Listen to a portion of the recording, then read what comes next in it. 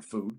Experts say that China is hoarding a massive amount of food. They will soon have over two-thirds of the globe's corn reserves, over half of its rice, and over half of its wheat. But when asked about it, China lies. One China expert says they, of course, will never admit to something like that. Well, what does China know that we don't? When it comes to global food shortages, China is the canary in the coal mine. You see, China is the world's #1 food importer. They rely on the rest of the world to keep their people fed. So they can't afford to mess up, or there will be riots, civil panic, or even worse, when over 1 billion people can't eat. What does this mean for Americans like you and me? 2 words: food shortages. That's why it's a smart idea to stock up on a kit of best-selling 4 Patriots survival food. Create your own stockpile of the best-selling 4 Patriot survival food kits, hand-packed in the USA. The kits are compact and stack easily. They have different delicious breakfast, lunches, and dinners, and their 5-star reviews on the website rave about the flavor and the taste. Right now, you can get 10% off your first purchase of 4 Patriots survival food by typing in the code VTTGW at checkout.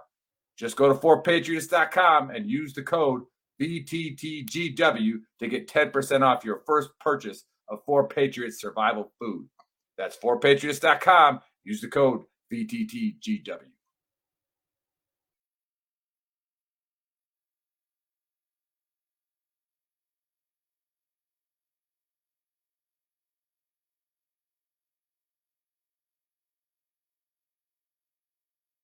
Hey, what's up, trash talkers? Listen, it's impossible to fight, okay, if you don't know what you're fighting for. Does that make sense? Like, if you're in the dumps and you're struggling with mental health, things of that nature, it's going to continue tearing you down, all right? Because you're consistently trying to fight something, which is that demon, which is usually something from the past, right? Maybe that why needs to be fighting for your future. Let that be your why. Get the hell up and start fighting for your future. Stop fighting things that happened in the past. Easier said than done, right? Go seek help. It's okay not to be okay. A lot of people need to hear this. You are more of a warrior and a fighter if you stand up and say, hey, this has to stop. I need to go seek help. The stigma, everything has changed. It's okay not to be okay. Here is a firm believer in all men are created equal, but not all men live equal. That is why there's a certain select number of people in the DoD who decided to jump out of airplanes. And yes, we are better than you. 100%. Now, don't be the first triggered pansy to say, well, airborne's not relevant. You haven't jumped since World War II. Well, that's not accurate, for one. And two, it's like having a jalopy or a 68 Mustang. Well, a 68 Mustang's no longer relevant. Doesn't matter. It's still a better car than yours. So take it easy this National Airborne Day and just accept that we are better than you. So 2 things for today's Honesty Cap. First thing, how do all my boys from the 101st feel knowing that the Army decided that instead of actually making you airborne, they just create a whole new division that's airborne because you just aren't cutting it? It sucks. Thing number 2, for all the folks who were like, oh, airborne is irrelevant, doesn't even matter. They're making a whole new division of just airborne people because they're relevant. Think about that. How's that feel? Does it hurt a little bit? I hope it hurts a little bit.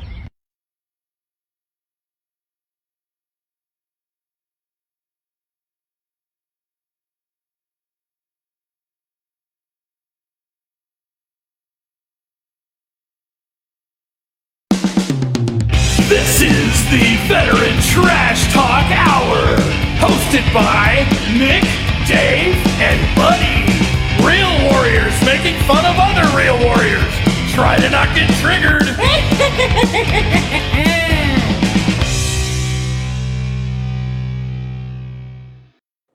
Oh, we're live. What is up, everybody? I think we're live. Nick, you got it figured out. Look at that. We are. No help to that freaking Marine, Chris. Time to fire Chris. Time to fire Chris. You're gone. Where is Chris today? I mean, I don't know, doing something like he said, like doing dad duties or something, like trying to be a responsible parent. I mean, fuck that means. So yeah. I was gonna give kudos. That was a good reason, you know. I'm missing my daughter's basketball game. No big deal. So, I mean, are you missing it, or were you asked not to join into the basketball game after the last basketball game? I am allowed back in the gym. I am allowed back in the gym. So that's good. Baby steps. Well, hey everybody! Welcome to episode 139 of the Trash Talk Hour. Yeah, the dumpster fire has already started, man. We've been live for 20 seconds. That's awesome. And we got a special guest today, Josh White, an Air Force guy.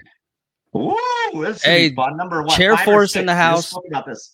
Yeah, we spoke about this pre-show. I think you're like the 5th or 6th Air Force guest in all 139 episodes. So should be I love that I'm representing the Chair Force. You know how you can tell that he's in the Air Force? His hair. How's that? Boom, got it right off the bat. It's his hair. Yeah, that hard part and the fucking dude. All the Army guys are just like, I just put a hat on. We just put hats on. We're good, except for Dave. I got some gel in my hair, buddy. Any real hair? His hair all. It's because he's German, so his hair grows all fucking weird and like. I'm not German. I'm not German. Nazi-like. He's German. And so shit. I live on Eglin Air Force Base, and all my neighbors are Army guys. And yeah, they don't really care about their hair. They're just doing deadlifts and shit. I can just hear them dropping their weights. That's because they're Ranger instructors. But you come across noises. You come across an airman. We got that hard part edge. Our hair is top notch at all times. Yeah, not a bad thing. I'm not saying it's a bad thing. There are many things that the Air Force has over the Army, and one of them is good hair. You guys have really good hair. It's good, masculine. Like it's like you guys went back. Like we went back in uniforms to like the pinks, and you guys were like, you know what? Let's grab some of that hair, that Fury hair from like the 1940s. We're gonna do that. Hell yeah! It's always like but buddy, you came from a community that has beautiful hair too, buddy. You came from a community that has beautiful hair though too. All those I don't know if they have Green Berets, hair. man. No, we didn't have beautiful hair. It was just that it was longer and greasier. And it was cool at the time. Fair enough. Like, that's what I was going to say. Green Berets are more about the sideburns, and that's good point. Good point, Nick. Not really about anything else. I would say that it used to be that way. I went on post today because I go to the gym on post now. Yeah, right. Shut up. I did. They have a 24-hour gym on Fort Campbell. Good for you. 24 hours a day. Anyway, as I was driving through the gate, there was a dude sitting at the gate with a longer beard than I've got. And I was I see that too. That shit blows my mind. What is going on? I probably need to research it more, considering I'm still serving it all. But essentially, there's just been so much debate over the beard stuff. I think it stems from the religious waiver and that atheists feel that should, be their religion, and they want a beard. You can be a Viking now. It gets in the gray area, but there's a whole Facebook page dedicated to it, and it's all a bunch of fired up, pissed off dudes with beards. That has been strangely enough, that has been a huge talking point in the services right now. And you go through the gate, and man, they've been rocking them big ass beards. They're not even hiding it. They're not even trying to trim it. Yeah, it's not even like profile beard. It's like straight up like it's like F you in your face. Yeah. Well, I saw an old soldier of mine with a full beard, and I'm like, what the fuck? So I called him, and I was like, are you okay? Like, are you like getting chaptered? And you're like, just stop giving a shit. And he goes, no, Sarge, I'm good. He's like, it's like I'm Nordic now. I'm like, you're Nordic now. And I'm like, who the hell is your sergeant major? And he says, Travis Ellis. And I was like, no shit. And I like a good friend of mine, so like I call him up right away. I'm like, you literally gave this dude a beard? He's like, well, yeah, he's Nordic. I'm like, get the hell out of here. I'm telling y'all, it's wild with that stuff now. It's crazy. It's almost like they just can't say no. They're just like, no. Yeah. Whatever. Well, they don't want to deal with it. They just don't have time to fight it anymore. And so many people won't. And it's just like, whatever. Well, I mean, that started happening before I even like retired, but it was like the common, like the critiquing, like just somebody making an on the spot correction had stopped. Like it was like, I don't want to. As soon as I make an on the spot correction, I'm gonna get yelled at, so I'm not gonna even do it. Yeah. Yeah. Well, Frankie. Yeah. On the spot corrections looked a lot different back then than they do now. Well, yeah, you gotta be nicer about it. You gotta be nicer about it now. Like I took a tactic from that guy I just mentioned, Old Sergeant Major Velez. You know, he would walk up and be like, "Come here, Jimmy." And he's like, "Hey, dude, I remember Rudder fucked this kid up in front of the World War II barracks, a battalion. You know, on Ardennes when we used to live in those barracks. Fucked this guy up for an hour in front of the battalion. And Sergeant Major came out and gave him a coin. We're like, good stuff, Sergeant. Good stuff. You know, fucking, you do that shit now, you'd have lost rank. I mean, I was late. I was late one time in 18 years. In 18 years, I was late one time, and I was late. I was late to a late call, right? Yeah. Like, and it was bad. I was hammered drunk the night prior. You know, I had a good time. You know, down there on Bragg Boulevard. At least you had a good time, bro. My phone rings, and I'm like, I see who's calling. I'm like, hey, sorry. I call him. I'm like, sorry. He's like, where the fuck? I'm like, sorry. I'm sorry. I'll be there like in 20 minutes. They got 5 minutes. I'm like, I can't be there in 5, but I'll be there in 20. I promise. Like, I'm coming in. I got smoked. It was like, I think it was 95 degrees outside. Probably about 100% humidity there in North Carolina. And I was running suicides on the basketball court until I passed out, right? Because I was still drunk, you know. And they're like, are you still a drug specialist? And I was like, yeah, you're right. You know, like, you know. And so like I pass out, and then they give me an IV, give me smelling salts, and then smoke me again until I pass out. Whoa! I'm like, this is awesome. You know, I'm like, I'm gonna die. I mean, our platoon sergeant Luther used to, like, in the mornings on like Monday come in, or Friday mornings, and he'd walk through the formation, like, let me smell your breath, private. And, you know, we've been drinking the night before in the barracks, and the more he smelled, it wasn't like, all right, get out of here. He'd just run us like fucking 12 miles. Like, that used to be the rule back in the day. Morning, boys. As long as you didn't fall out, you were good to go. Yeah. Your ass was running Kulikon twice. Like, you're gonna run 12 miles. You're gonna go get breathalyzed. Your choice, dude. I had a team leader. I had a team leader when I was Sergeant Luther. Korea. Sergeant Luther. Yeah. I had a team leader when I was in Korea. I've never met anybody that could be absolutely stone cold sober at fucking 4:59, and at 17:01. Legitimately blind drunk. Like, holy shit. And he would drink. That dude would drink until he passed out on Friday night, wake up at like 3 or 4 in the morning on a Saturday, drink until he passed out again. God. And he would do that until Monday morning. Monday morning, he would come out to formation with a fat dip of Copenhagen in his mouth, stinking worse than... It was bad because he didn't take a shower all weekend. He just drank beer all weekend. And then he would be like, all right, we're gonna go do a 5-mile detox run. And I'm like, fuck. The first time it happened, I was like, all right, whatever, this ain't gonna be shit. That fucking dude did a right face and started fucking running, and I shit you not, it was at a fucking sub 6-minute mile for 5 fucking miles. I did 1.25 miles of that and was like, nah, Sarge, like, we can do a 7. I can do 7 for 5. I'm not doing 6 for 5. How are you even? I can't breathe because you stink. And we're just running too fast. Like, I'm not doing it. Bro, the true alcoholics can do that. I mean, that's the scary part. They crowd any second most fittest alcoholics in the world. I claim that he is the reason that I became so good at swimming, because when we didn't run, we would go to the pool right down and we would swim laps. But I would make sure that I was on the opposite side that he was on, because the top foot of the pool, like, you couldn't breathe because it was just this old alcohol, nasty, stale dips. Oh, it was fucking horrible. Yeah, but that dude was a beast. A fucking beast. All right. Well, hey, do you want me to play that fucking silly video you have? Yeah, let me talk about it for just a second, and then we'll play the video, and then we'll discuss it. So last night I went down a rabbit hole, and you look something up on the internet, you type in like conspiracy and one pops up, and then you start like watching TikTok videos of it, and then nonstop TikTok videos of that'll show up. Educating yourself on the truth. Yeah. Bro, once you're in that cycle, that train don't stop till 1 a.m. And as you guys know, I like to go down that rabbit hole sometimes. And I came across the Malaysia flight, 370, that disappeared back in 2014. You found it?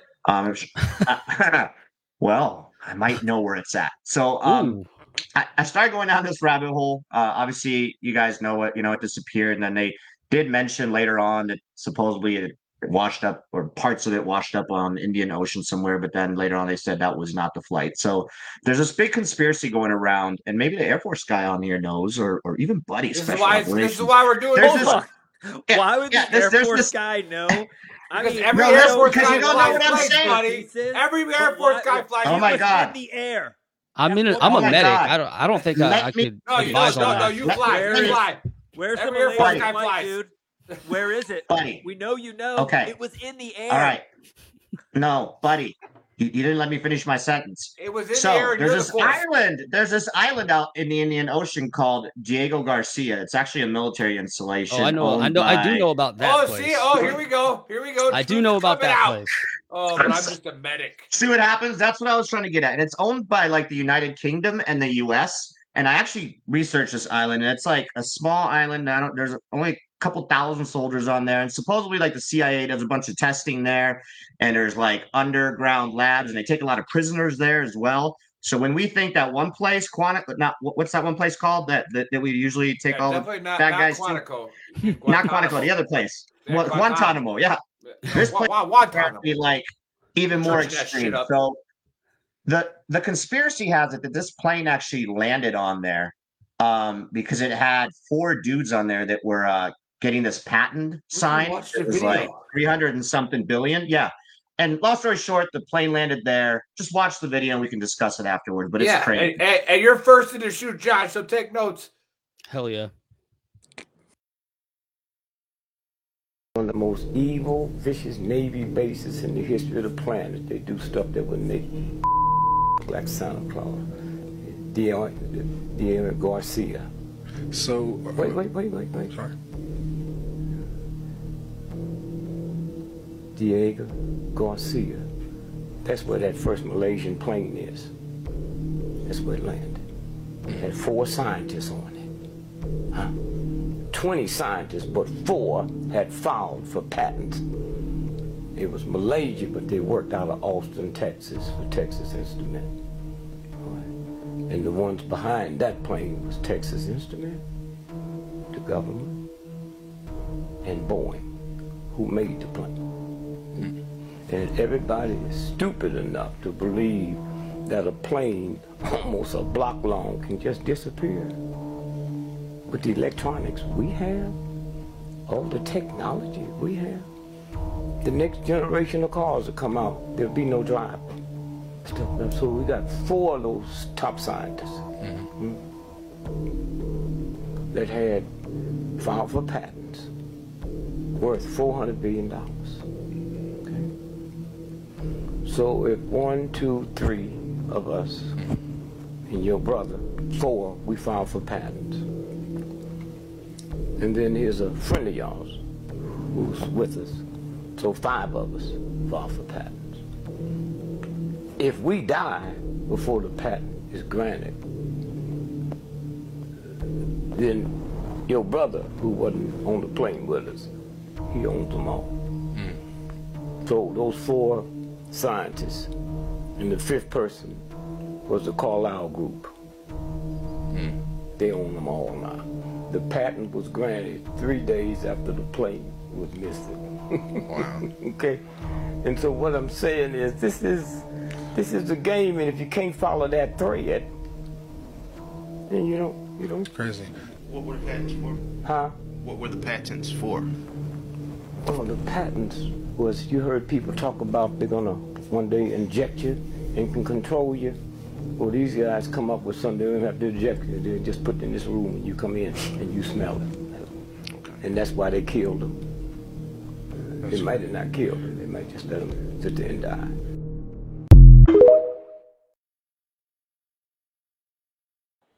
Oh, we're back. Oh, so we're back. So that was just a quick video. There's actually this lady explains it really well. There's a whole trace of these patents, and then it goes back to the Carlyle Group and the Rothschilds, and like legitimately a patent that was signed. And this one guy out of a group of 5 actually made the 300 million or whatever off this patent. Brilliant. And then that the other dudes like disappeared and died. So who knows? And then it ties into that island. I'm bought in on this one. I would agree. I'm something that plane and just like he's right with like all the technology that we have. Like, yes, a plane can crash into the ocean, but for instance, there were calls to family members. If you guys go down this rabbit hole and like a family member saying we don't know where we're going, the plane's diverting and to a different location, like it doesn't add up. And then it just disappears. And then there is this top secret island that supposedly things happen. And then we know Carlisle, whatever group they're called, the Rothschilds, they're connected. So maybe the plane went there and they fucking murdered him. And then that shit got signed and was good to go. So I am bought in 100% in this conspiracy. I'm going to watch the Netflix documentary. There's one out there as well. And I'll fill you guys in after, I watched the documentary. But I'm bought in 100%. This happened. What's your take, Air Force? What was the patent? He kind of went over that really quick. Yeah, so it's for some like injection. It was for some injection to like control you or whatever. This was back in this video is pretty old too. But it was some sort of an injection that they were going to be able to give people, whether it's microchips or something. And these scientists signed that patent. Yeah, it's I think it was to fix like you're smelling like stuff. So yeah, like something. I don't know. But maybe that wasn't it, but a patent was signed and there were scientists on there that died. And obviously that patent then went to the 5th person. So I don't know, but it's weird, man. I don't know. So yeah, strangely enough, I do know about that island. I'm sitting here saying, I'm not going to know about anything, but I used to be aerospace ground equipment. So I was on the flight line the first 6 years and I did know of friends of mine who went TDY there. And they would always come back with really weird stories, like just off the wall stuff, like about the workers and how weird they are. Like they like live there. Like they're not from there. Obviously no one is. It's just this remote island, but like the people that work there are like stuck there essentially. So they're all kind of like weird. And a lot of people, I guess there's a lot of lobsters out there and it all goes to the Queen of England. That's what I swear to God. That's what they told me. The British like colonized that island like in the 60s, 70s. I don't know. Like there's a history on it. You can Google it, and they just like kicked out all the locals.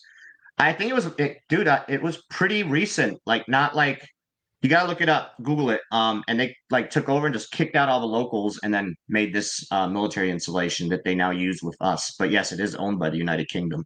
But hey, so go ahead. I knew the Air Force would know about this island. See. Strangely enough, but apparently that's where the Queen and her family, that's where her lobsters come from, her seafood. It comes from that island, which is super strange. But I knew a lot of goofballs who went TDY there, a lot of goofball airmen, and something crazy was happening there. These airmen would talk about it, you know what I mean? So I don't think it's that secret. It's very remote, obviously, but I don't think it's as top secret as that guy's grandpa made it out to be. Whoever the hell that was. Who was that? It's just some guy quizzing his high grandfather. That was Grandpa Willie. Yeah, that's Grandpa Willie. Grandpa Willie. Some random dude, and it was the shortest video I could find because all the other ones were like 10 minutes, and I didn't want to have Buddy, have a heart attack on the show. He's that guy that it's like, hey, wait for that 3rd drink of bourbon, and hey, let's go talk to him now. Yeah. Like grandpa's drunk. So my take on it, I'll be honest, I don't know anything about the new conspiracy theories. Because for me, like I closed the chapter of this in my conspiracy theory mind, and I just put that book on the bookshelf because I was pretty convinced that the research I did then was that the pilot went above and beyond to ensure that plane disappeared. Like there's so many, like he simulated the crash on his simulator at home. He purposely disabled he disabled the black box. And then kind of the cherry on top is that he kind of went out of his way to see his hometown from the plane. So like they know he flew over his hometown, which was out of the way, and he tipped the plane in such a way where he was able to look at it before he went wherever he was going. The entire mission was to end his life and everyone on that plane, and so that they would never find it again. Why? We don't know. Which is a good story, right? Which is a good story. I just thought there was either. You know what I'm saying? That's just I mean, you could be right. Yeah. I'm not saying one way or the other. Or I am saying one way or the other. I'm saying mine is right. You are. You said 100%. You can't get. There's no middle ground there. As far as something disappearing, that could easily happen. The ocean is massive. There's still planes and bodies found to this day from past wars. There's still boats found to this day that people look for forever, and they're just found it by accident. So to say like that the Titanic, we could easily hide something, or in the middle of the ocean, and if you did a lot of effort in hiding it and getting rid of all the tracking stuff, I think that's totally plausible that it could be hidden very well. I mean, that thing could be on the bottom of the Marianas Trench for all we know. So yeah. In my mind, there was enough evidence to show that the pilot, for whatever reason, wanted to make that decision. But again, I have not, revisited it. And now you kind of got me intrigued. Now I do want to revisit like the Chinese hackers who were on there. There's a lot more information that's come to light since the last time I looked into it. So if I looked into it now, there's a documentary on Netflix that I got to check that out. So if I saw that, I might change my mind. Yeah. All right. Yeah. So Suge Knight told you over the ledge. Yeah. What do you got? What's the percentage of it happened? The pilot killed them all for reasons we don't understand. 0%. Zero conspiracy. Good take. Thanks, brother. And I like conspiracy theories. I really do. Seems reasonable. That's a lot of money, Brian. Yeah. Okay. We also got. That is a lot of money. We got David Chambers saying it's called Bill Gates. Okay. He said it's called Bill Gates' bill. I mean, we don't question that double bill. All right, we don't. Could be code. Does that mean that there's like a law coming out? The Bill Gates law? Like, Bill Gates bill? Actually, that's a good point. That might be it. Is that what we're saying? He might be ahead of all of us right now. Yeah, he's like, y'all are stupid. Are we getting some information? There's some good conspiracies that revolve around him right too. Now? I should look up talk the Bill about Gates him as well. Bill. Like one of these shows. Yeah, buddy, what's your take? Y'all keep talking. I gotta get my kiddos out of this room, but y'all keep talking. It sounded like it. It's good. Yeah. Bring them on camera. That's weird. But the I would say, first of all, are you vaping? Have you looked at nice vape? You fucking geek. Could be some weed too. It's legal now. Nerd. Like you're trying to. The conspiracy should be. He tried to hide that shit. Why are you putting like? Do you think that going? And then a plume of fucking vapor coming around is like somehow, but nobody's gonna even. No, I would have just went like this and did it. Fucking, I remember when I couldn't smoke. Anyway, I'm quitting. I did quit actually 3 months ago. I did quit. I haven't smoked in 3 months. Or vaped because I'm not. Do you still dip? Do you still dip? Because you're not a moron. No. You still dip? No. Why would I quit smoking in order to start dipping? We got a kid with a headset out. We got a kid with a headset out. You have a dip on. Guys. We got kids. Hey, kids. Hi, guys. What do you gotta say? Do you think the conspiracy happened? Dave got bad grades in middle school, and that's why he vapes now. Yeah, don't watch Dave vape because well, he's a bad person. Nice. Don't do anything Dave does. He's German. That kid's got army hair. Yeah, Josh can't hear us, that kid's he's got not army only hair. Socialist, but he's also he's fascist. You don't want either of Dave. Like legitimate German fascist. What we got going on? What is that? I'm like the nicest guy. I'm like the nicest guy. Hey, what's up, guys? Hi. What are you doing? We're sitting here doing very educational stuff. Yeah. All right. We're trying to figure out where that plane went. Yeah, buddy, give us your take. My take is that. Okay, first of all, have you looked? Don't beat him on TV, Josh. Have you looked at the island of Diego Garcia? Nope. Yeah, I googled it. It's the top of a giant volcano, basically. That is sunk, right? Okay. Okay, that means that there's one airstrip. You know what that airstrip is used for, boys? You know what they do on Diego Garcia? Josh probably knows. Josh knows. It's where they refit and rearm B-52s. Oh, he couldn't tell you that. Did you? It's more than that. Well, more than that. Yeah. That's There's a lot more than that. That's the one that they generally. Okay, but anyway, there's one It's just one landing strip. It's a giant non-moving aircraft carrier for the Air Force. You think that fucking Airman Schmetlap sees Malaysian flight fucking whatever come in and a bunch of like Chinese hackers and people with like all these people, they're not saying something to somebody?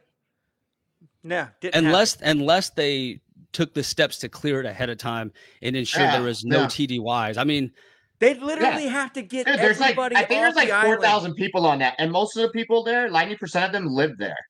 Yeah, and you know why? That'd be so easy to cover up, buddy. That'd be so easy to cover up. But go ahead. Let's stop pretending like all these Air Force dudes on this fucking rock are the most vigilant people on the planet. All right, we all served. All right, he's still serving. Half the guys on guard were jerking off. The other half were like sleeping. All right, they don't have to be that vigilant. Yeah, because Army guys don't do that in the guard tower, right, Nick? That's what I'm saying. We know what we were doing. Anyway, we know what we were doing on guard. An underground base on a flat island in the ocean. Where are you gonna dig? It's underwater. You go. The literally sea level is 3 feet from the you fucking. Can't, yeah. You can't have underground stuff like underwater. You could. No, serious this question. Isn't G.I. Joe, and the fucking volcano's not gonna like sink in where the plane flies in. That's just not how things happen. It's not. I'm not buying it, buddy. It's retarded. You're trying to be funny right now. I'm not buying this it. This is a 0% chance this happened. 0% chance. Did not happen. Didn't. Yes, you can. Thank you, San Holo. Didn't happen. I think he's supposed to be Han Solo, just as a with the word jumbo. Yeah. So I like the San Holo. I like what he's doing there. And so this guy might have. All right, so 0% from Buddy as well. 0. None. Okay, none. Didn't happen. Okay. Holland is below sea level. You mean the Netherlands? All right, not Holland. All right, nobody calls it Holland. So is you know what else is below sea level? New Orleans. How did that work out? They go to their underground bunkers when they got Katrina came through, or then just everything floods. Okay, you got to be able to pump that water somewhere, people. That's how that works. Nolans. And David Gray says, love y'all. David, I'd love to say I love you back, but you're artillery, so we don't care about you. Anyway, I say 0% chance this happened. Yeah. No, we love you too. Let's see, who else is commenting here? We got Hook 'em Horns. I guess you guys squeaked it out. Texas must have squeaked it out, and we're not watching the games right now. You're not gonna give your take, Nick, on whether or not Aquarius. Just looking up underwater bases and facilities. I'm about to give mine. There's one in Florida. There's one in Florida. It's 60 feet under the surface of the ocean. It's a research lab. Yeah, because we were inverted. Plenty of underwater bases, buddy. Where? You should look it up. Where? It's called Atlantis. It's called Atlantis, buddy. Like there's one that's called Aquarius. It's an undersea research lab in Florida, and it's 60 feet under the surface of the ocean. Yeah, and you know what they do there? Wait, hold on. You know what? You know how they? You want to know how they? You want to know how they poop there?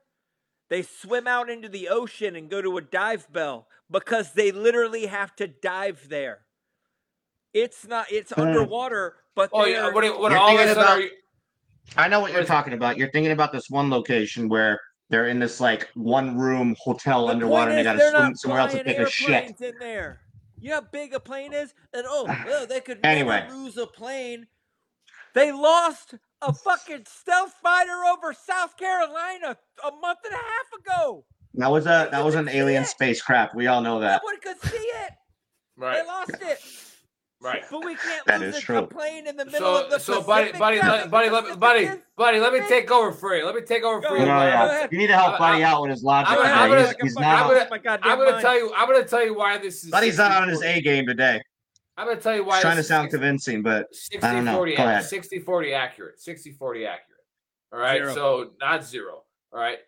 We can literally put a shot tracer on a golf ball. Right, we can tell you the launch angle, the velocity, like the the trajectory, and we can follow this little golf ball, no matter where it goes. For at least 400 meters. Right. But it's a little tiny golf ball. And you know, the FAA, who's got, and you know, the Air Force guy knows this, right? So we could call him Josh, but we'll just call him the Air Force guy, right? Like the Air Force guy knows this, right? They're tracking all this stuff, right? So where a lot less than you would think. All of a sudden, bleep, right, and it goes down, right? I'm just saying that, just like the Belarus plane that who did Putin kill? Putin killed the guy that was going to challenge the Belarus president, and his private jet just got shut down. That's wild that they just openly do that, and they're like, "Yeah, right, shut it down." And yeah, and you know, that's like, and of course, America forgets about it in seconds, right? Because we don't give a shit. We're worried about what Taylor Swift and Travis Kelce are doing, because that actually is more important. They're really hot right now, right? But so that, is there not anything? There's 0% chance, guys, that this plane just didn't go bye-bye somewhere because of who was on it. And like, if we know that he went over his house, then there's a lot of fucking nerds, to include my daughter, who's like an AP like calculus, is like a freshman, can probably tell you where that plane probably ended up. Right? Like, if he was over his house and then he crashed it, there's literally only like X amount of spots that he could have crashed this at in this amount of time. Now, I'm no nerd. I think that was a double negative, so definitely not a nerd. Like they just. Yeah, I mean, they could, you know, they probably did do that, you know, go off its last known location with how much fuel it'd have at that point, and then make a circle around that as, you know, how long he'd last with that fuel, you know, so they probably do have that perimeter, but I guess that, you know, the ocean is just so vast and so deep. Maybe it can sink in parts that they just can't get to. Right. And then we got Johnny Ray Gardner saying the leader of the Wagner Group. Yep. That's who you were talking about earlier. Putin killed the leader of the Wagner Group. Oh, or Wagner Group or whatever. Yeah. Yeah. Yeah. See, like you could be that bold if you were Russia, because, again, everybody's like, that's just Russia. They don't have any conspiracy theories. They're just upfront about it. Let's do it. Brian says that they have enough fuel to make the island. Yeah, Brian, they absolutely did. I think the island was like in their flight path anyway, so I don't think it was like going out of the way, from my understanding. And I'm not calling you San Holo. I'm calling you Han Solo. Han Solo said that we would have found some luggage or something. Right there, there gotta be something floating around the ocean, right? Just a bunch of dildos. Yes, but we'll ask the next Navy guy on here. Hey, what everybody carries on those flights. Some luggage. So 60-40, Nick, huh? 60-40, yes, or is it 60-40? 60-40 because there's money involved. All right. Yeah. And there's always money involved. And then number two is like, let's not pretend like planes haven't just fucking went bye-bye. And again, Russia can just blow it out of the sky, because, like I said, we just laugh off and go, it's just Russia. Putin's crazy. You know, it's like, no, that dude just shot a plane out of the sky. Like nobody cares. Like, whatever. But yeah, I like that. Yes, yeah. So I think we could run right into Buddy's weak ass honesty cap he's about to give us. Yeah, you better bring your A game now, buddy, because I already told you I don't have an honesty cap. The honesty cap is that plane did not fucking land on goddamn Diego Garcia, and they unloaded him with a bunch of like Air Force airmen. They were like, "Hey, welcome to the personnel department, and we're gonna give you a bagel and a hot ham sandwich for our flight on a C-17." Like, nope, didn't happen. That's my honesty cap. Nice. Yeah. So you honestly did not, even though you're more clean cut than I've seen you in months. And you got a nice hat on, Josh. And you got a nice hat. I would like to yield to Josh from the Intelligence Committee. Yeah. Josh. The floor is yours. I have the distinct pleasure of introducing Josh. I've been following Josh on LinkedIn for quite some time now, just because, you know, he's got the marketing down, the hair, all right, the images, the thumbnails that he puts out they're gorgeous. So if you don't follow Josh White on social media, go follow it. Like, it's just, even as a probably a 97% straight man, like I am drawn to the pictures, right? He's a good looking dude. Now he asked, have we had any Air Force guys on here? And actually we have. And one of our first guests was, speaking of the stealth plane, was a F-35 pilot, right? And not like 60 Minutes couldn't do it, Dateline couldn't do it, whatever investigative shows out there, but we figured it out. And we got that pilot to actually own up to the fact that he was the guy that's responsible for all the failures of the F-35. And he did, and we have it on record. He took that, and that was Veteran Trash Talk that brought that out. So we know, taxpayers, all right, where the money went wrong, and it was that pilot. Now, I have the distinct pleasure to introduce Josh White, who is the voice of the Air Force. All right. Not officially. Yeah, not officially, because we don't want to get fired. Don't say that. Right? He's still on active duty. Yeah. But he is everything that represents the Air Force. Just kidding. No. Hey, tell us why, you use the stories that, we do, like the paratroopers and all the cool guys. And then you somehow turn that around into like making you some kind of hero, right? And how that's worked for your reach, and that your reach pretty much grew telling stories about airborne operations because they were on an Air Force platform. But, we're the ones that are the cool guys.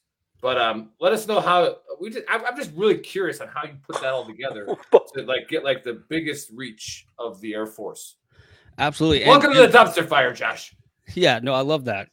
And by the way, cheers, brother. yes, Welcome on. I'm not officially sponsored by the Air Force or DoD. Want to make that clear. None of the opinions that are going to be shared are the official opinion of the United States. Later.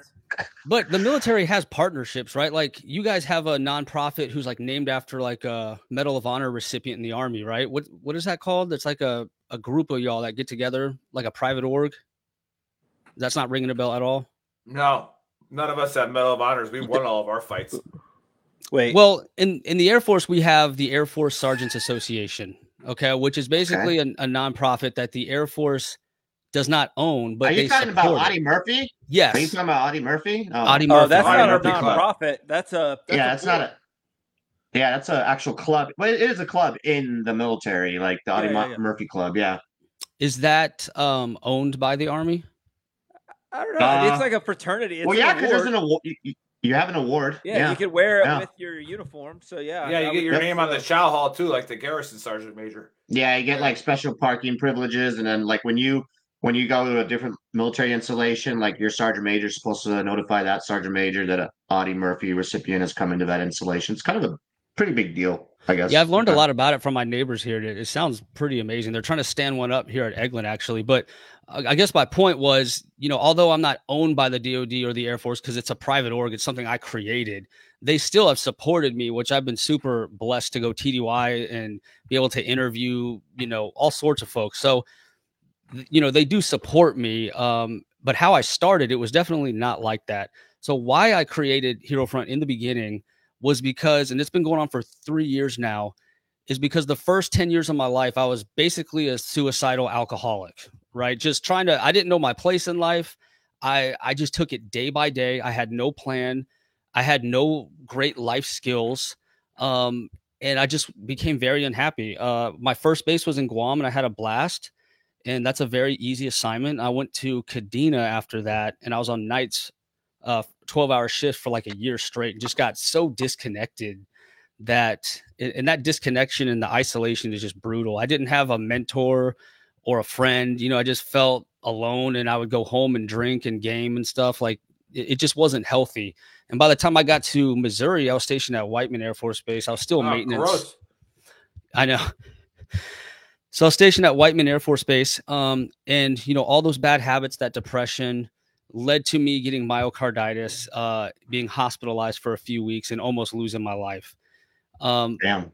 I thought, at that point, that's my rock bottom, right? Like it can't get any lower than this. I was kind of glad it happened because I was like, this is like my wake up call. So, you could imagine my disappointment when a few weeks later, I'm already puking in my sleep from drinking too much, waking up with vomit all over me, thinking, okay, I guess I am going to die from this. If that didn't stop me, I'm so miserable and so far gone that I just accepted that I was going to pass away at some point. again, I felt very out of place. I was not a good maintainer, right? Like that's just not what my skill set is. So I've always felt like an outsider. But when I was at Whiteman and I was at my lowest point after I was hospitalized, we got a whole new team and they kept talking me into, please come out with us.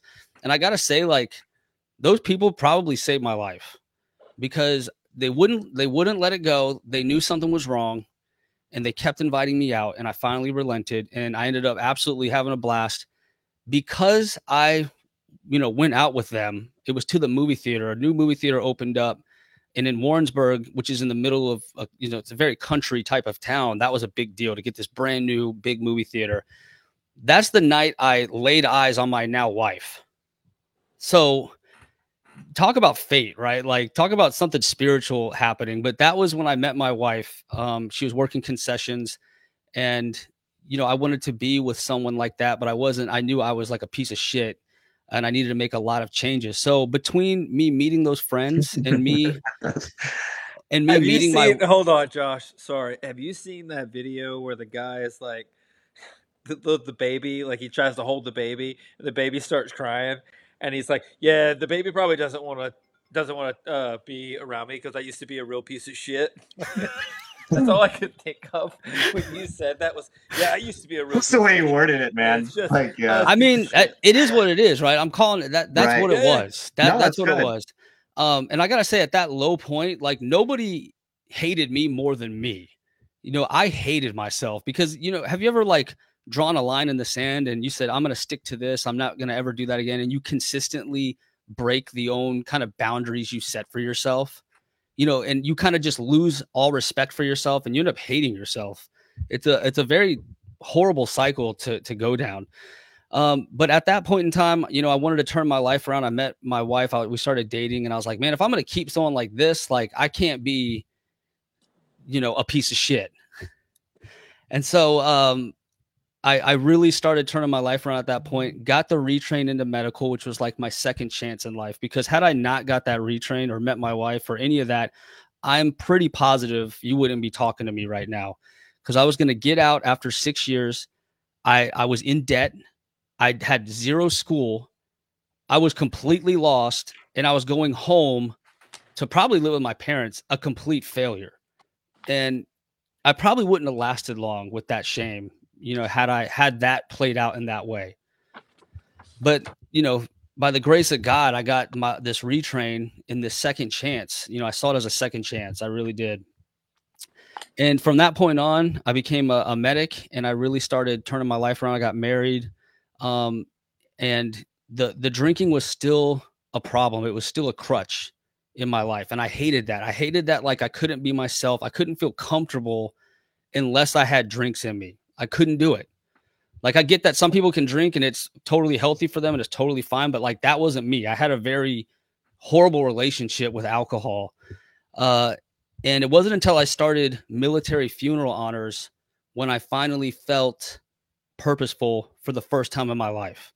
Like I started to realize like purpose and happiness is something that you really got to earn by being vulnerable, by taking chances on yourself, like little baby steps in the right direction. It's not like an overnight kind of thing. But, being there for those families, I was there for 2 years, about 1,000 funerals a year, and 7 active duty funerals that we performed, 5 of which were suicides. So, and my role as the NCOIC was to hand the flag to, typically it was the mother and the children and the parents, and then give the message of condolence, which, while I was drinking, that would have been impossible for me to do. If I'm being honest, it would have been impossible. But by the time I got to honor guard and was able to be there for those families, I actually was finally able to stop drinking. And the day that happened was right before I was selected for honor guard. I won a wing award, the first award I've ever won. I didn't think I was worth a damn. I never put my name in. I always tried to lay low. But as I started making like that little progress in my life, people started giving me opportunities, and I started knocking them out one by one. And I saw how, like, when I completed this opportunity, I felt great. I felt a little bit of confidence, and it opened up these other opportunities. above that one that I didn't even know. State of mind that you're living in then. Yep. Yeah. So I was starting to head in the right direction for the first time in my life. And by the time I got to honor guard, I was really ready to take on something like that. And my supervisor put me in for that award and wrote the package. Typically in the Air Force, your supervisor tells you to write it. If you want to put yourself in, go for it. It's very rare that like they write it on your behalf and submit it. Although I feel like that's how it should be. And for the first time ever, I won at the squadron, the group, the wing, and my wife was there. I had my baby girl was just born recently, so she was holding the baby, and my wife like barely made it to the photo. I'm getting the award, and everyone's like, "Make a hole, make a hole." I mean, there was like hundreds of people at this thing. My wife comes running. It's like this beautiful moment, right? That just felt surreal when, you know, just going through so much pain and turmoil and disappointment. You know, it felt very fulfilling. And I felt like, holy shit, like I can't believe like I feel like happy and proud of myself. Like this is crazy. And we go out to the bar that night. And you know, if you're a big drinker, you know, if there's a time to celebrate, like you're fully gonna take advantage of that. Like you're like, hell yeah, I got an excuse to drink. I'm gonna go ape shit. Like my wife's driving. I can basically drink guilt-free. My wife's not going to get mad. So I thought it was going to be one of those nights. And that night, I changed my mind at the last second and I just ordered a water. My wife's like, "What are you doing? I thought you were going to get like hammered." And I was like, you know what? Like I for the first time in my life didn't need to fill some void. Like I actually felt happy and fulfilled. And it was kind of my aha moment that like, all that whole 10 years prior, I was searching for a rock bottom to turn my life around. Damn, you're making me feel like a real shitbag right now. No, I was gonna say, hey, I'm just kidding. No, this is good. This is good. No, this is good, man. Good time. Shout out to our sponsor, 10th Mountain Whiskey. You know, so hey, if you looking for a good time, 10th Mountain Whiskey. I'm obviously joking around, but that's good, Josh. So the aha moment though was basically I was looking in the wrong direction, right? I was looking at making my life a living hell until I hit rock bottom, and then I could turn it around. And that was completely not the way it actually turned around. It actually turned around with love and connection and purpose, things that I was just missing that I didn't even know existed. So I was looking at it the total wrong way. And that's why I tell that story, because I know there's other people out there who are feeling that way. And they just keep going down, wondering how far does this go down? When in reality, there's little things you can do to get yourself out of that hole. And it's just baby steps every day. And I turned my whole life around in 1 year. Like when I started going forward for the first time, 1 year later. The first time you realized you were going forward. Right. A year after that, I was in a whole different life, a whole different mindset. And I was performing this duty that most people could never, ever do, you know, handing those flags to the family and being there for them in a way that no one else can. And from that point forward, I've never drank again. And it's been like 4 or 5 years now. I still feel like I don't need it. Was it easy? Hell no. I felt super awkward in social situations. You know, it was not easy. I'm not going to pretend like it was. There's still moments today that infuriate me. And I'm like, damn, like if I could just drink right now, like that would just hit the spot. You know what I mean? And I have to just say, no, I'm not doing that, because I know the second I let that back in my life, like it's over. It's just one of those demons that's just always behind me, and it's just waiting for me to slip up. But I gotta say, I've learned more about myself now. Like I realized how depressed I was. I didn't realize how sad I was. You know, when you're drinking, you kind of go numb. You kind of put yourself on pause, right? Well, yeah, that's the point. That's the point of when people who drink for that purpose, that's what they're doing. Yeah, man. And it was like Han Solo, you know, coming out that chamber. You know, he's been frozen that whole time. But I started feeling all these emotions and thoughts I never had, and I was like, man, I need help. Like I've needed help, and I just didn't see it. I would have when I was at my lowest point, I was so embarrassed to even ask for help. I would have rather died than ask for help, which is terrible. And I feel like our culture's come a long way since then with that, which is great. But I started getting help. I ended up getting prescribed Zoloft for a little bit and really had to like fix some things that I didn't even see while I was drinking. So that in a nutshell is why I started the podcast. So every episode that I do, I'm trying to reach that senior airman white who is on that flight line, who had no one in their life guiding them. They're searching for answers, right? They're searching for help. They don't know where to find it. They don't know who to talk to. I'm hoping these episodes, these talks that I'm having can reach those people who no one's even thinking about or talking about because they're on nights and you never see them. So at its core, that's where it comes from. The second reason I do it is from my experience in Honor Guard, where I needed to keep this group of airmen motivated, right? These are young kids going to funerals. Some of their friends, ended their life or they lost someone like this. It's a very triggering experience for some to be. So I needed to find a way to keep them positive and motivated. So I started highlighting them, getting to know them and sharing their story online. And I saw like it was shared. Some of them were shared like hundreds of times. Some of these parents never even seen their kids in uniform because they're so, isolated that they weren't even sharing anything online. So suddenly they're seeing, their son or daughter in ceremonials. And I saw like how much pride and love that gave that person. And it cost me nothing to do that. Right. It just took a little bit of time.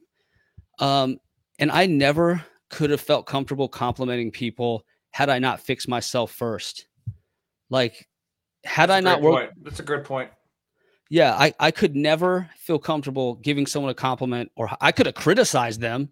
That's easy. That's easy. That's easy. I could have shit on them, criticized them, called them out. But I got to an emotional place where I was able to make people feel special and be okay with that. And not everyone can do that. Like that takes work on yourself first. And once I saw how much it changed their life, I knew I was onto something. And so once the pandemic hit, we were encouraged to communicate online more. Our Chief Master Sergeant of the Air Force, Chief Bass, first female to hold that role for any branch, she advocated for us and said, hey, I want y'all to get online and communicate. So we created all these groups, and then podcasts started popping up. And I was like, you know what? That's what I need, because with Honor Guard, that's going to end. It's a temporary position. I need something that I own that's permanent.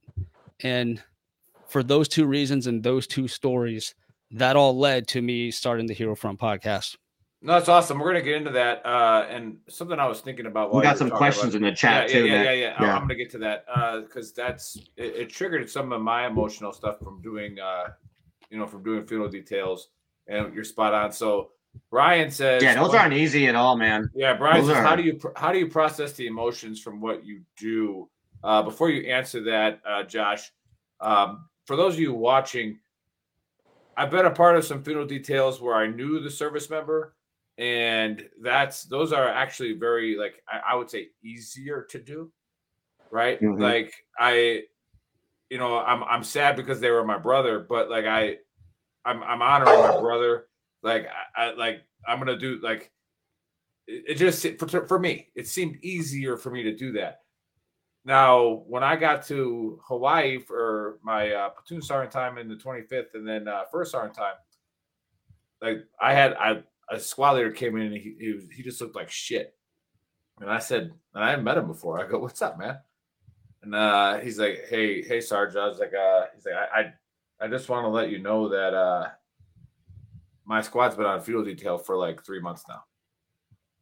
And he's like, we really don't come in to do PT. Really, we don't we do little formations here. It's like, it sucks. And I'm sitting there like, being me, you guys know me, buddy, and you know me. I'm like, well, fuck, do PT. Like, what are you talking about? Like, what do we got going on here?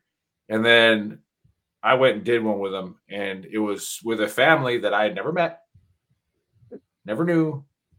And I'm watching these life stories of this service member that we're honoring, and now I'm starting to get emotional, and I'm about to. What hit me the hardest was that, like, when I took the knee with the flag, because it was an E7 that had died. Yeah. Right. Like, I'm sitting there like, I'm staring at this lady, like, where it's like,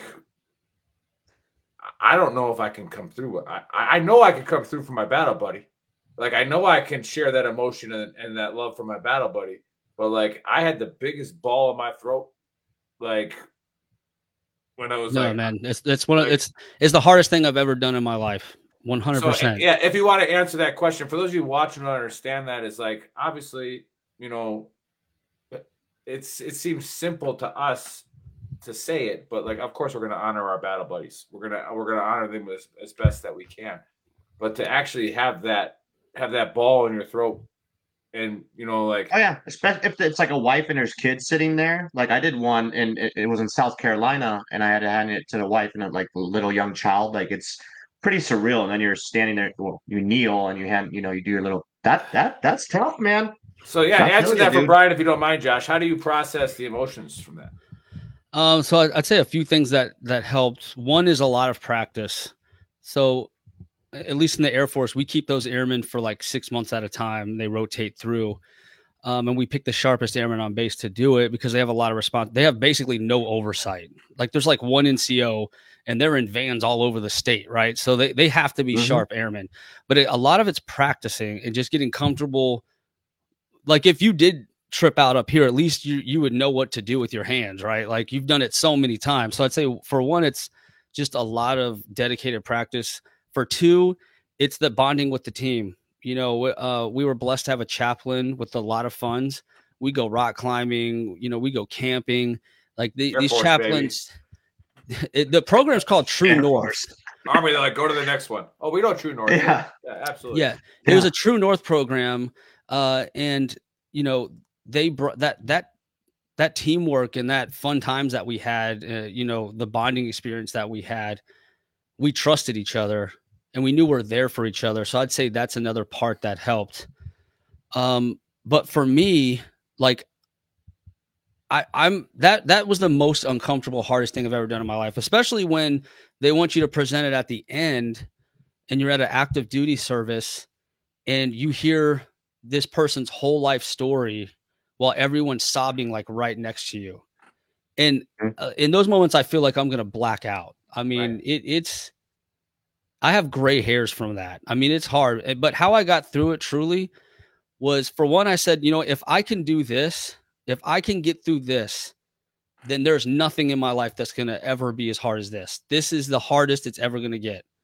So it was knowing that. And two, you know, just knowing that not many people can actually go through with that. And I just had a lot of pride with, if I can keep my composure, if I can perform this duty for this family and have them be proud of this person who passed away. Like I basically felt like I was the only one who could do that in that moment. And and just wanting to honor that member and that family meant so much to me that I was emotionally going to take the hit, but I damn sure was going to get through it and do it the right way because I wanted to be there for them. Buddy, looks like you wanted to say something. No, I was going to comment that. So yes. Well, yeah, I guess so. Taps has got to be. I mean, for people that aren't in the military. Oh my God. They're like, I'm guessing it's just another song. Taps has got to be. I don't care how many times I've heard it. The worst gut-wrenching fucking song I've ever heard in my life, and I don't know why. It never gets like, it's never like you hear it and you're like, oh, whatever, it's just Taps. Like, it's always horrible. Yeah, and well, it's especially for us, where it's embedded in us, and then obviously we can relate it to a situation or somebody's funeral, so it just, you know, doubles the emotional side of it. Because before, if you heard Taps, you know, you wouldn't care. Like, whatever. You see it in a movie or whatever, and you're like, yeah, it sucks. But once you actually experience it and stuff, then it just makes it worse. Yeah, for sure. Hey, what do you talk to the guys about on your podcast? I mean, I know you talked about, like, you try to spread some positivity and you highlight the guys that are like isolated on their shift or whatever, or the guys that are doing the funeral details and stuff. What do you is that who you talk to, or do you talk to just other Air Force like NCOs and officers? What do you do on your podcast? Hey, before you answer that, I was going to ask a very similar question, buddy. But I want to just I say, would it be true veteran trash talk without one of us interrupting the other one and then making a little bit of a highlight of or a joke of it?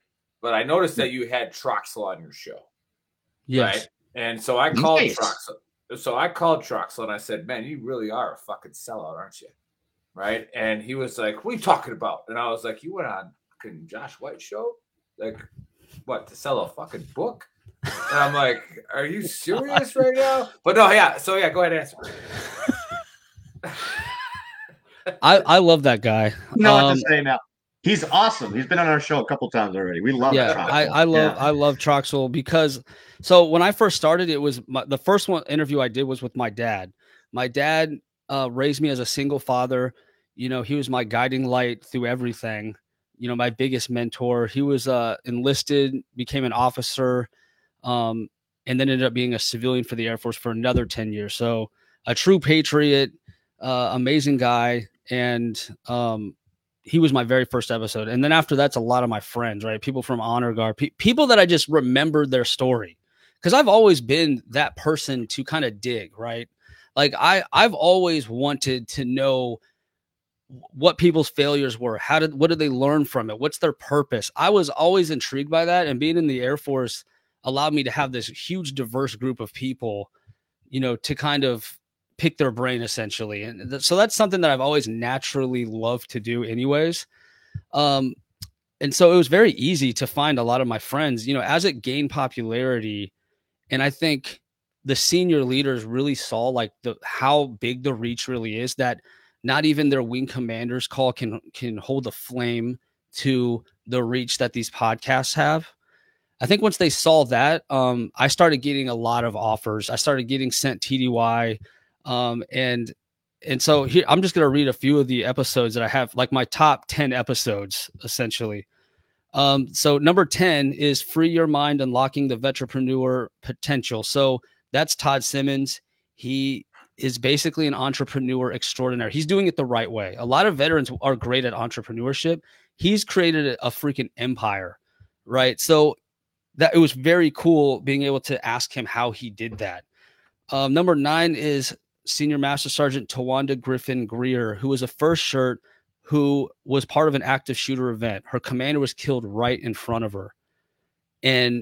And then that member ended his life and everyone ran in a panic, but not many people get to see that up close and survive to talk about it. You know, typically the active shooter is taking out everybody. And I saw a lot of healing with her being able to share her story because she had a lot of shame about that, but it's a unique perspective. I had Brianna Brooks McConnell, who is a medic and had a Purple Heart and Combat Action Medal. I have Jeff Martin, who is a command chief who's had a lot of unique missions. Chief Ian Eishen, who I called the Tony Stark of the Air Force. He's an absolute genius and just sees all these problems and knows really creative ways how to get around them. I had Major Kate Hewlett, who's one of the very rare female officer pilots that have a crippling disease. So she has a lot of medical conditions that, you know, she's battling, and she talked a lot about that. And she also is a very big advocate for female flyers.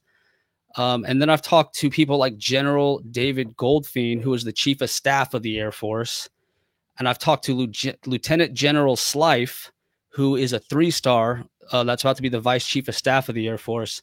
And I talked to people like Sam Ekholm, who's like a lot like me, who is a content creator. So just in that top 10, you know, there was a lot of different variety and topics in there, but everyone's got something to provide. Everyone's got something to bring to the table. Like, I don't care who it is. I've talked to random airmen that have had the most mind-blowing story I've ever heard, and no one ever knew it. No one even took the time to ask, but now we're able to have this conversation and capture it. And I've always thought that was like incredible. So I don't just go for like the big names. I try to find a really good variety, but one thing I definitely learned is that literally everyone has something to bring to the table to talk about. Yeah, that's a good point. Like what we always try to say is that when we started Veteran Trash Talk is like, should we worry about the guests? Like, the guests gonna be good enough? Are they strong enough? Are they powerful enough? And then you get somebody like one of my favorite guests from us to this day is Be Free Be You, that kid. Like, I don't know if you guys remember him. Like, hell yeah. You know, like that, it just was a phenomenal guest, and it was his dad was the shit too. Like his dad was awesome. His dad was E7, and his kid, had started a company and really had nothing to do. Like, no war stories, no, nothing like heroic, like whatever. And all this, it's just like we all felt just great, after talking to a kid like that. But I want to get back to the veteran trash talk angle of this. And how long have you been at Eglin? I've been here 3 years. Oh, damn it! I was gonna say because I got my vasectomy at Eglin. Oh, hell yeah! Right, and Buddy probably didn't know about this angle coming here. No, I don't want to cut you off. But, yeah, right. I like that. But I had 2 Air Force medics shave my balls, so I was kind of hoping you were one of them. But I wish I was one of them. Yeah. Dude, could you imagine the hard part that your left nut would have had if that dude would have shaved your balls? I would have gave you a solid hard part, bro. Your ball would have been like all fucking sleeved over. Like, what up, dude? You gonna cut me, bro? Yeah, cut me, dude. Absolutely, you would have got that solid hard part, bro. and right down the middle. And again, I feel bad for anybody who got a vasectomy in the Army because I got mine in the Air Force, and they gave me drugs before. Yep. Right. So I was nice and high. I had like my shades on. I felt like Tom Cruise in Risky Business. Like I was ready. Right. And then we go in there and they turn on. The guy goes, "Hey, would you like any music during this?" And I was like, "Yeah, gangster rap." And so that's what I listen to. So my iPod or iPod. So they literally play gangster rap, right? And I'm like, this is fucking awesome. I'm high as shit, right? And they start. They give you a perk and a volume. They start prepping surgery, right? Which a volume. Yeah, volume. They give you a volume. They give you a volume. They turn that gangster rap way up. Yeah. And so I got these 2 Air Force medics, and we find them. We'll get them on your show, Josh. I got these 2 Air Force medics, and then I'm sitting there. I go, and then like I said, they're prepping, right? They're doing their job, and I'm sitting there. I go, hey, what the hell did you guys do wrong? And they're like, what? And I was like, well, I mean, you're like, what's your MOS?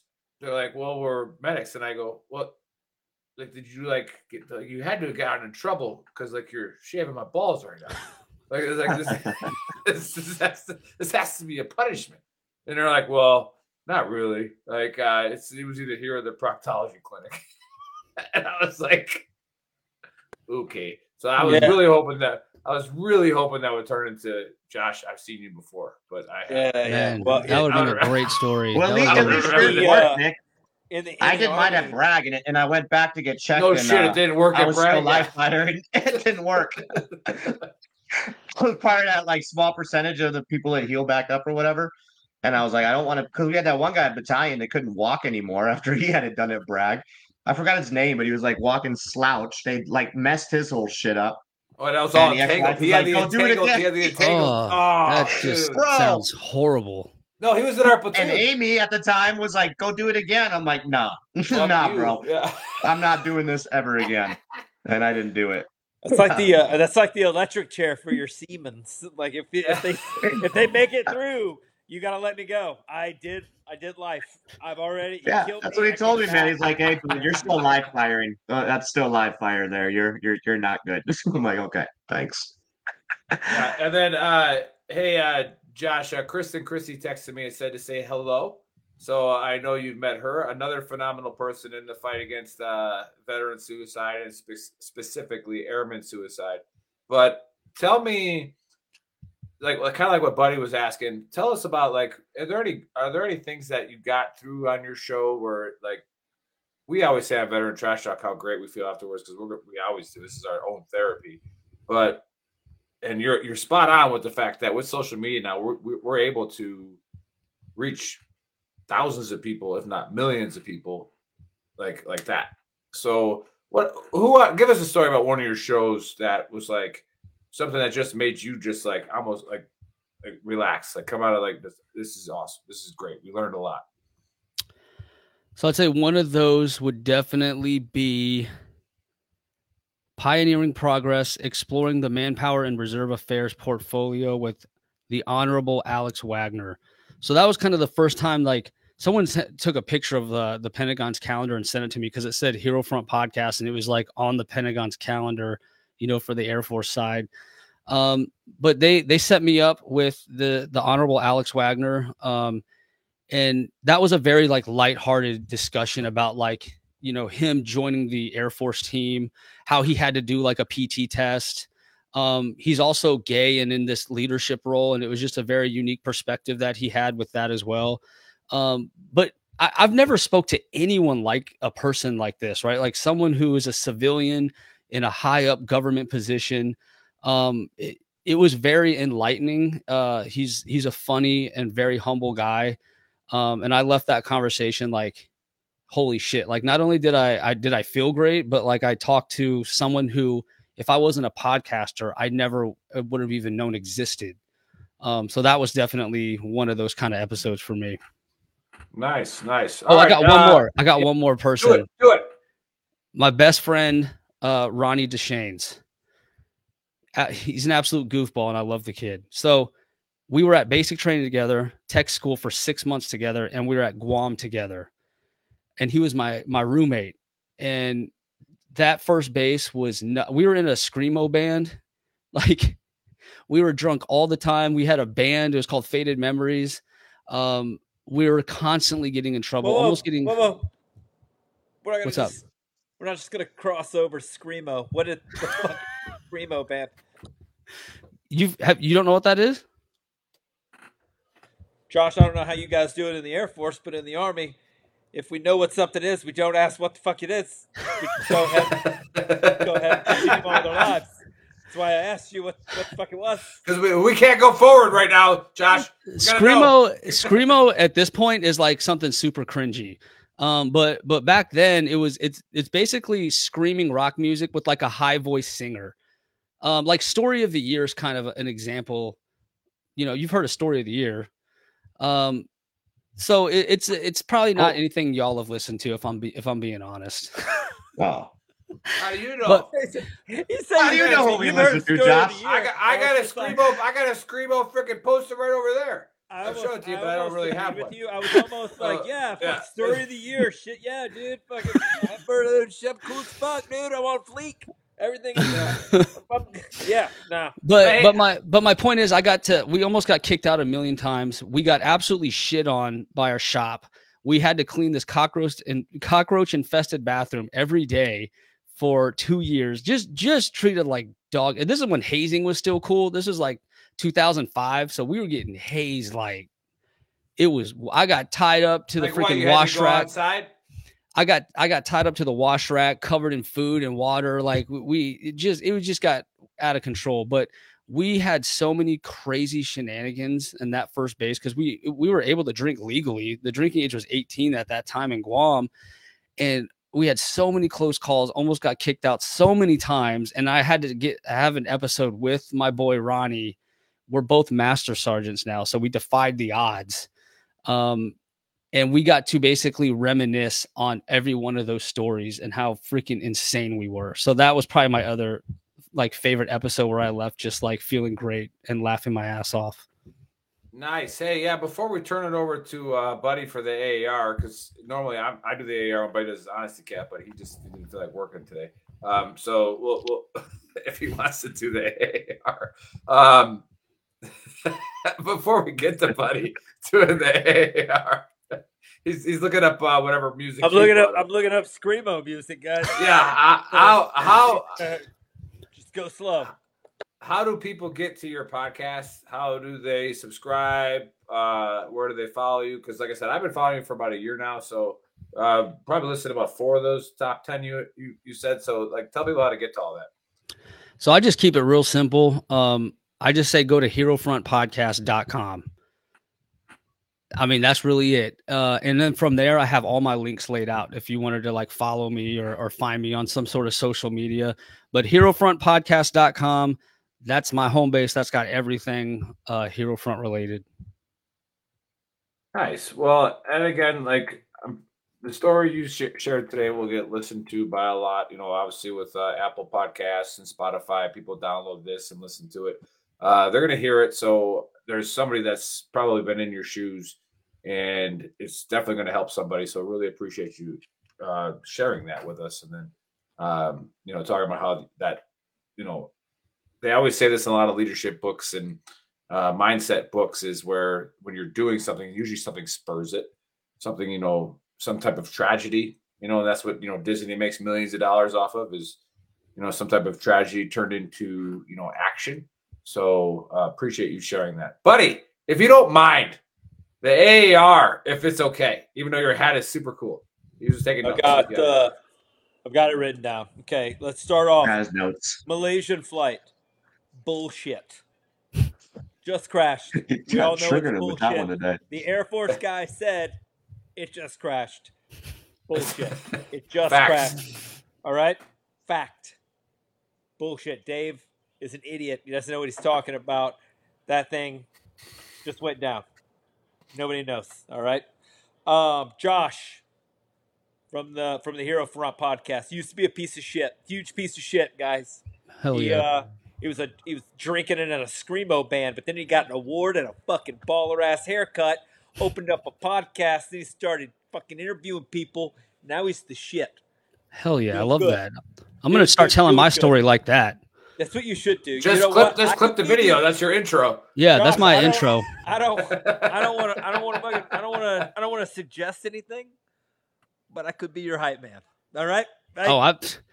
Shit, I love that, buddy. Welcoming Josh White used to be a huge piece of shit. That was awesome. Fuck. It's cool shit. Used to be a guy you wouldn't want your fucking daughter around. Now, you definitely want to introduce him. Well, you would, except for he's married already. So suck it, nerds. You lost out. Now he started from the bottom. Now he's here with his hard part. You got a lot of sound bites to provide me. Thank you. Yeah, that's yours. That's all yours. Feel free to reuse. All right. Yeah, absolutely. You just went to about 20 million followers. Just with that intro. But for real, go to. Buddy only had a professional page. Go to the Hero Front podcast. Oh, we're gonna talk about some other stuff here in a second. Go to the Hero Front podcast. Listen to Josh, especially if you're an airman. Or even if you're not an airman, if you're an Army guy, you're a Marine, whatever. Like we give each other shit because we aren't in the same force. We don't have the same job. But at the end of the day, a guy that's maintaining an aircraft on an airfield has a lot of the same problems as a guy that's chilling in an LPOP in the Army and is by himself, just kind of hanging out. You know what I mean? So listen to his podcast. He may be able to give you. I could probably help you out also later with the bass base issue. I'm not even going there. Don't even touch it. I wouldn't touch it. Don't. You'll be in trouble. Just stop. None of them know what's up. I'm key to it though. But anyway, thanks for being on the show. Appreciate it, and we'll definitely look into your podcast. Again, we're sponsored by 10th Mountain Whiskey. They're delicious. You should go and try them. And for Patriots, by the way, I would like to suggest that For Patriots sends us some of their food, and we start doing little taste testers. Dude, you should. The Keith Lee guy, except for not in Atlanta because he didn't get any food there, but. We do some taste tests, and we get some chili mac. They better have chili mac. We'll talk about how the noodles are. They got a pretty damn good selection on there. Yeah, you know what I mean. Send us the stuff. Yeah. You know what I mean. I didn't get in this kind of shape without trying some foods, guys. So send them out. I'll let you know what we think. That's why you go to the gym every day now. Yeah. Boom. I got you. 24 hours a day. It's a lifestyle. Can't stop, won't stop. You know what I'm saying? 24-hour access. Anyway, Nick, back to you. No, awesome. Yeah, and we'll get into the cheesy For Patriots at the end of this. But again, if you like outdoor survival stuff, again, why not use the discount? So go there, put VTTGW.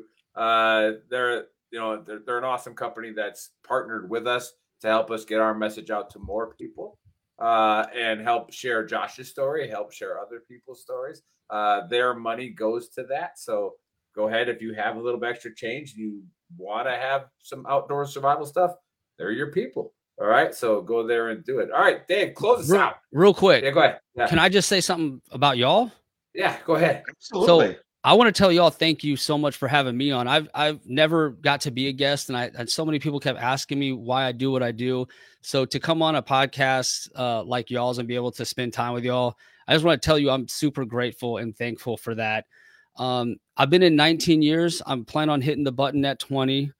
And, I worry about what that looks like. I'm not going to lie. Like, it scares the shit out of me because for the first time in my life, I don't know where I'm going, where I'm going to live. I don't know any of that.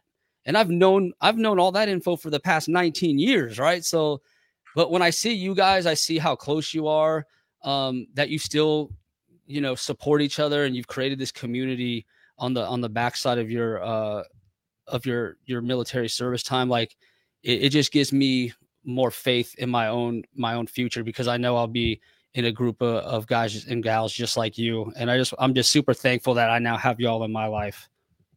I appreciate that, Josh. Stick around after our cheesy ad. We'll still be on, so let's chat about it. Yeah, go ahead, Dave.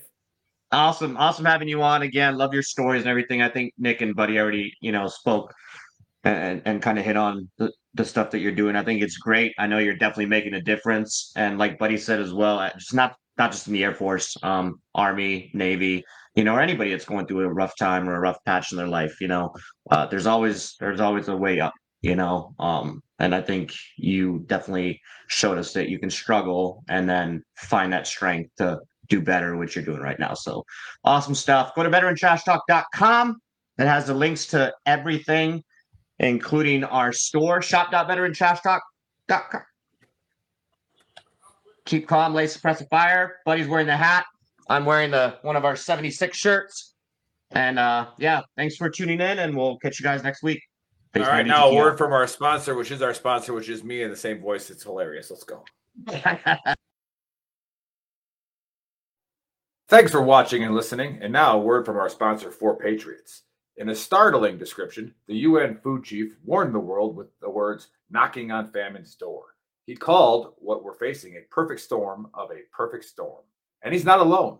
Barron's published that a food shortage could be coming, even in the U.S. Farmers see it too.